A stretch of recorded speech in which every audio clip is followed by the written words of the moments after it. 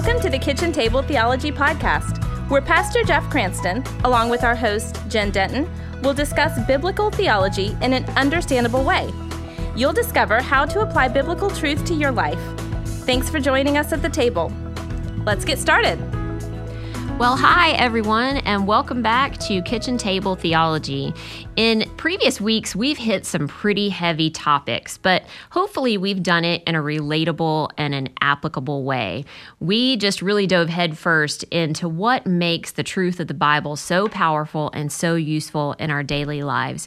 And this week is no different. We are going to be addressing the sufficiency of the Bible, and we're going to do it by addressing a topic that a lot of people, no matter your age, no matter your background, no matter what stage you are in life, always comes up. And that's this topic of God's will. Am I doing God's will?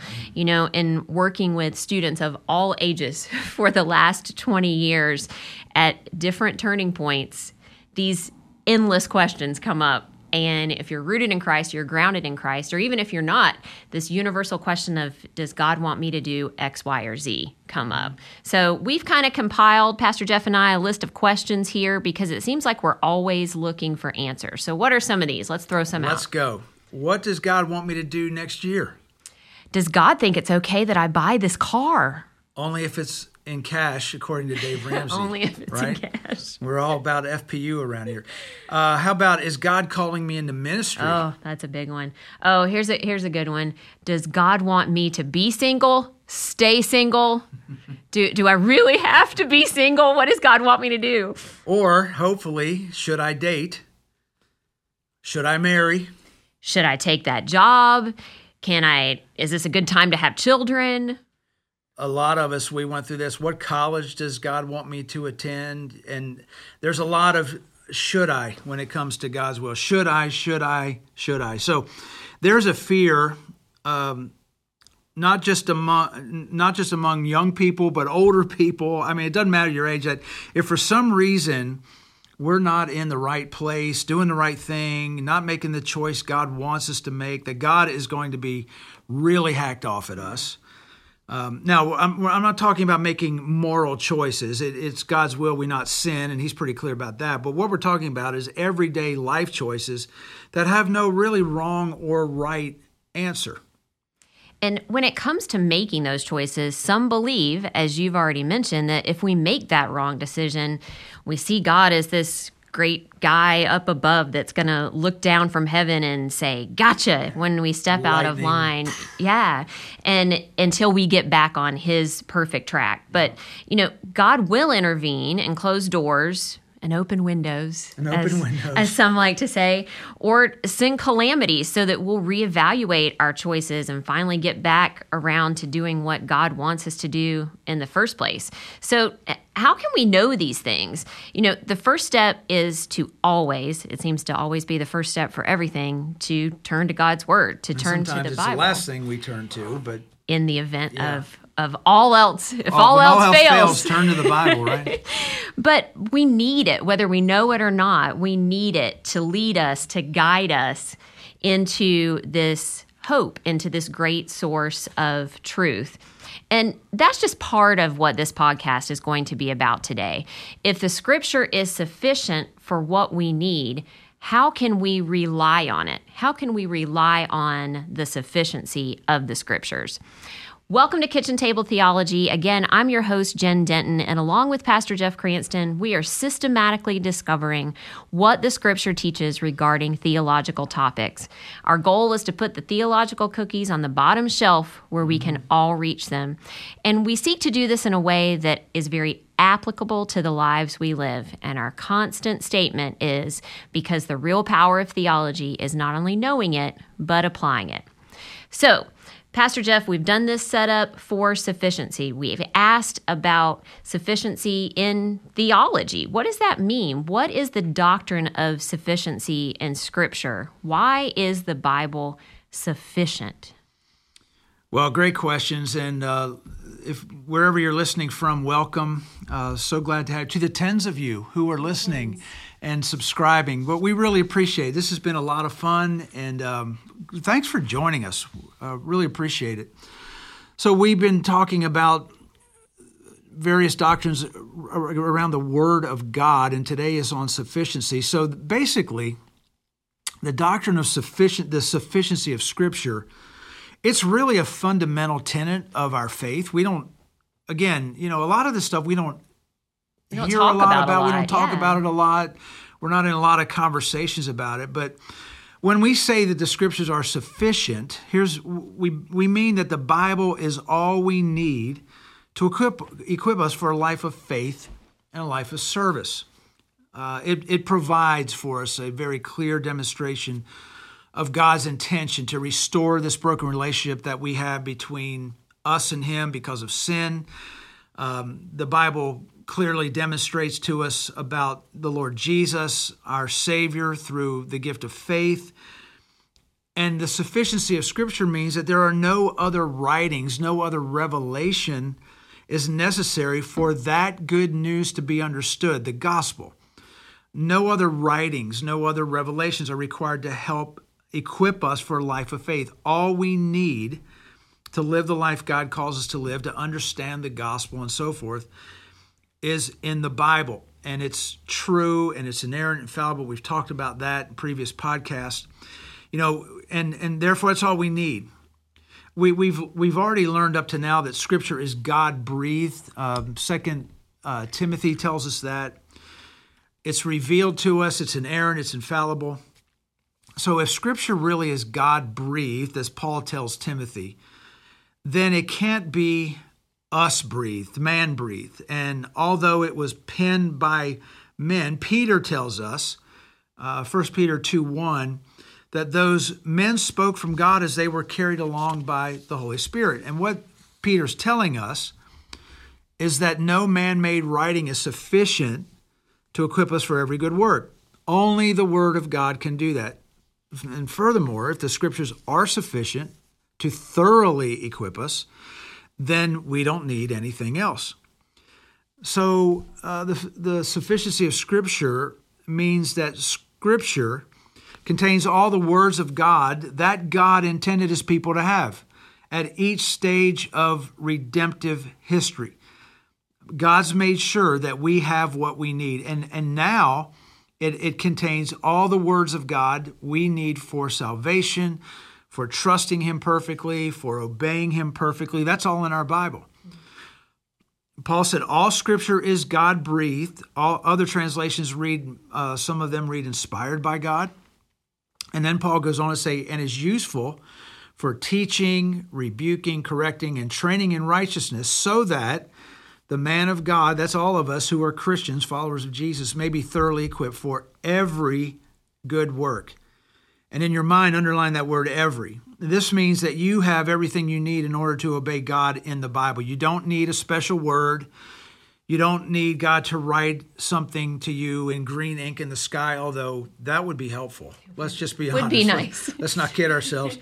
And I don't really need an open door even. We mentioned that, well, I'm just praying for an open door. Well, sometimes He gives it, but, we can't expect it every time.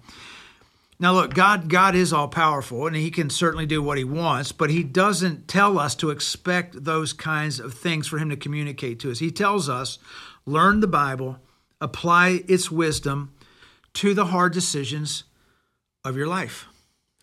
So if the Bible has been straightforward about its own illumination, about its own authority, is it just as straightforward about its own sufficiency? What does the Bible actually say about its sufficiency? Yeah, it does, really. And perhaps the strongest verses on the issue of sufficiency of the Bible come from the book of Psalms. We love the Psalms, don't we? Psalm 19, verses 7 through 14. When you read that, you see David rejoicing in God's word, and then he makes these declarations. He declares God's word is perfect, is trustworthy, it's right, it's radiant, it's enlightening, it's sure, and it's altogether righteous. And so the Bible, through King David, and he's writing inspired by the Holy Spirit, The Bible declares itself more than sufficient for us in all that we might need for this life. And, it does beg the question, why then is that not our first go-to? Why then is it sometimes our last resort? Because I think as humans, we like things that make us feel good, right? Like we like to talk about how God's grace is sufficient for us, but very rarely do we talk about his word is sufficient for us. So why is it so important to realize that the scripture is sufficient in addressing all that we need in life? Yeah, it is important. And that can be seen in many ways because of our human tendency to rely on other solutions to life problems. And so we turn to our management skills, we turn to counseling techniques, other methods. And you know what? They provide some degrees of help. There's no question. Yet only Scripture addresses the ultimate issues of fallen humanity, of who we really are. Only Scripture addresses God's salvation through Jesus Christ. Only Scripture addresses the principles that we need to live as a Christian by the power of the Holy Spirit, so that we can live the abundant life that Jesus promised to us in John 10. Another important aspect of the sufficiency of Scripture is it affirms the fact that God's ways are superior to our own. And that's what I think people push back against. Well, of course, because we want to be our own gods. We want to control it. Yeah, that takes us right back to Genesis, when in the garden. Isaiah 55 says, "For as the heavens are higher than the earth, so are my ways higher than your ways, and my thoughts than your thoughts." So what may appear to you and I as the best solution from our own perspective might not always reflect the principles of God's words. Some of his ways, and this is where we really push back, some of his ways contradict our expectations. Such when Jesus said, okay, the last shall be first. If you want to be great in the kingdom of God, consider yourself least, and so forth. Or blessed are the poor in spirit. It kind of rubs us the wrong way when we're hearing these things that they seem to be opposites. Because it goes against reason, quote unquote. Yeah. And what we expect. We put our own parameters on God, and we sort of want to put God in this very nice, neat box. And that never works well for us. Never goes well, never ends well, for sure. I love history, especially church history, and you go back to the Protestant Reformation, which is commemorated every year, October 31st. It also happens to fall on Halloween, which is kind of weird. But that's the day that Martin Luther, who at that point in life was a Catholic priest, he issued these things, 95 of them, theses, statements over in Wittenberg, Germany in 1517. And one of those key points that he made reaffirmed the sufficiency of Scripture. And one of the 5 key tenets of the Reformation in the Latin is sola scriptura, by Scripture alone. Teaching the Bible alone is necessary to provide the divine words for everything we need. And that was in contrast to the authority of the Pope and the many church traditions of that time, which had been elevated to the level of Scripture. It was like Scripture and not Scripture above our traditions. And even as more, some traditions even were more important than Scripture to some people back then. And sola scriptura really reclaimed this biblical concept of giving Scripture the highest authority in matters of faith in life. And I tell you where you can see that. If you've ever gone over to Europe and gone into some of those grand old cathedrals, or even in America here, if you've been in some of the older churches, especially more of the mainline denominational churches, the altar was front and center because that's where the Mass or communion was taken. And the pulpits were often over to the side. And you ascended these stairs, and the minister stood up there in this pulpit, in this box, but it was off to the side. And after the Reformation, what started happening in church architecture, the preaching of the word moved to front and center. That's why you don't see a lot of churches built that way anymore, because the centrality, the sufficiency of the Word of God, we said, no, that's going to be front and center. The preaching of the Word itself. So anyway, that's the sufficiency of Scripture. Again, this doesn't, I'm sorry, go ahead. So let me push back a little bit. Let me ask the pessimist question. I'm the proverbial person in the middle row with my arms folded who's taking all this in saying, I know, I've noticed that about you. Oh, stop. Stop it. Not true. Hey, I laugh at your jokes. That's true. One of those things. I give you a pat on the back. That's where counseling skills will come in very helpful to you. So let's say, hypothetically, I am that arms crossed person that's kind of glaring and squinting my eyes and saying, okay, I hear what you're saying. Yeah, it's important. So what? This really doesn't matter in my life. This isn't helping me with my everyday. What do you say to that person? Au contraire, is what I say. Well, and at some level, we're all like that. A little bit, I think, aren't we? Whether we admit it or not. Exactly. Yeah. And some people are more out there about it, but a lot of Christians, I think, inwardly, when it comes to the Word, we're very much like Thomas Jefferson in that, he took a New Testament and he cut out all of the things that were miraculous or supernatural in nature, and he had his own New Testament. And we kind of want to do that with God in our life. We're reading the Word, and I don't like that part. The word minus or the word plus. Sometimes. Yeah. And I don't think it should say that. Well, let's talk about a little bit of so what here. It is important. Let's say you're struggling with holiness. You're struggling with contentment. You're struggling with marriage, with work, with parenting, with children, with simply knowing and believing God. And I think just in those things, I probably described every one of us here at some point. Why would you not daily immerse yourself in the Scriptures? They are sufficient for all that we need for life and godliness. So take it up and read it. And, as you're doing it, praise God, thank Him for His inspired, inerrant, infallible, clear, sufficient Word. It's so important to us. It tells us what we need to know.